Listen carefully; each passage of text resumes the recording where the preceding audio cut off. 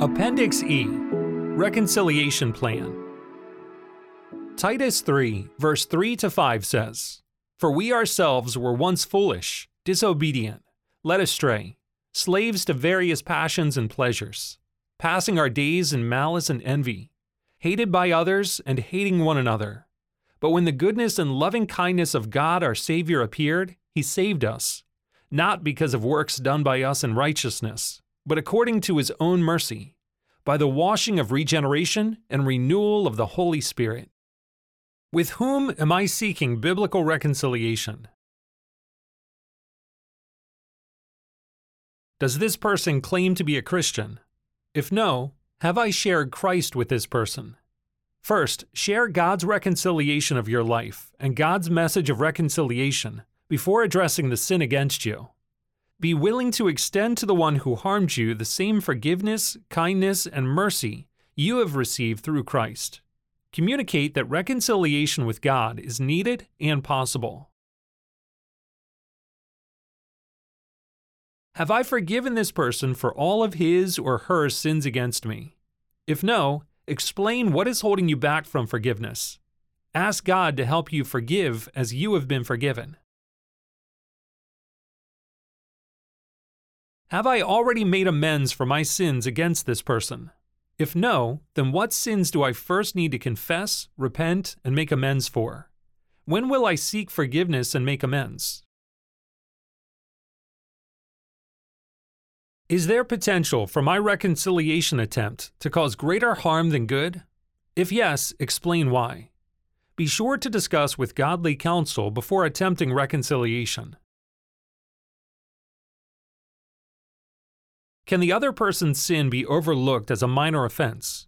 Explain. Is there anyone else in this person's life with whom I can widen the circle if he or she is unwilling to deal with sin biblically?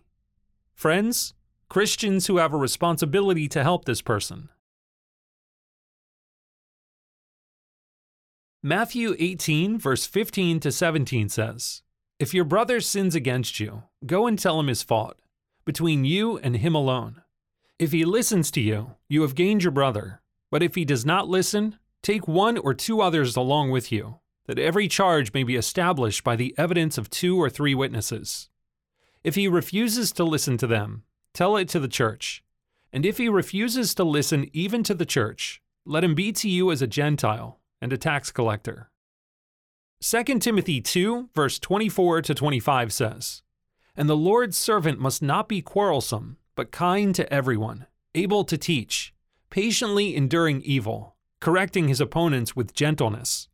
God may perhaps grant them repentance, leading to a knowledge of the truth." List sin harming this person's relationships with God, you, and others. List specific Bible passages that address the sin or behavior. List potential responses this person may have when confronted about sin. How will you lovingly reply to these responses if they occur? What steps will you take to love this person if he or she responds well to biblical reconciliation? Are there steps for you to take to love this person if he or she will not deal with sin or change sinful behavior? How will your relationship change? At what point will you know that you have done all you can to love and help this person reconcile with God? Will you commit to continue to pray for this person? By what date will you contact this person to arrange a reconciliation meeting?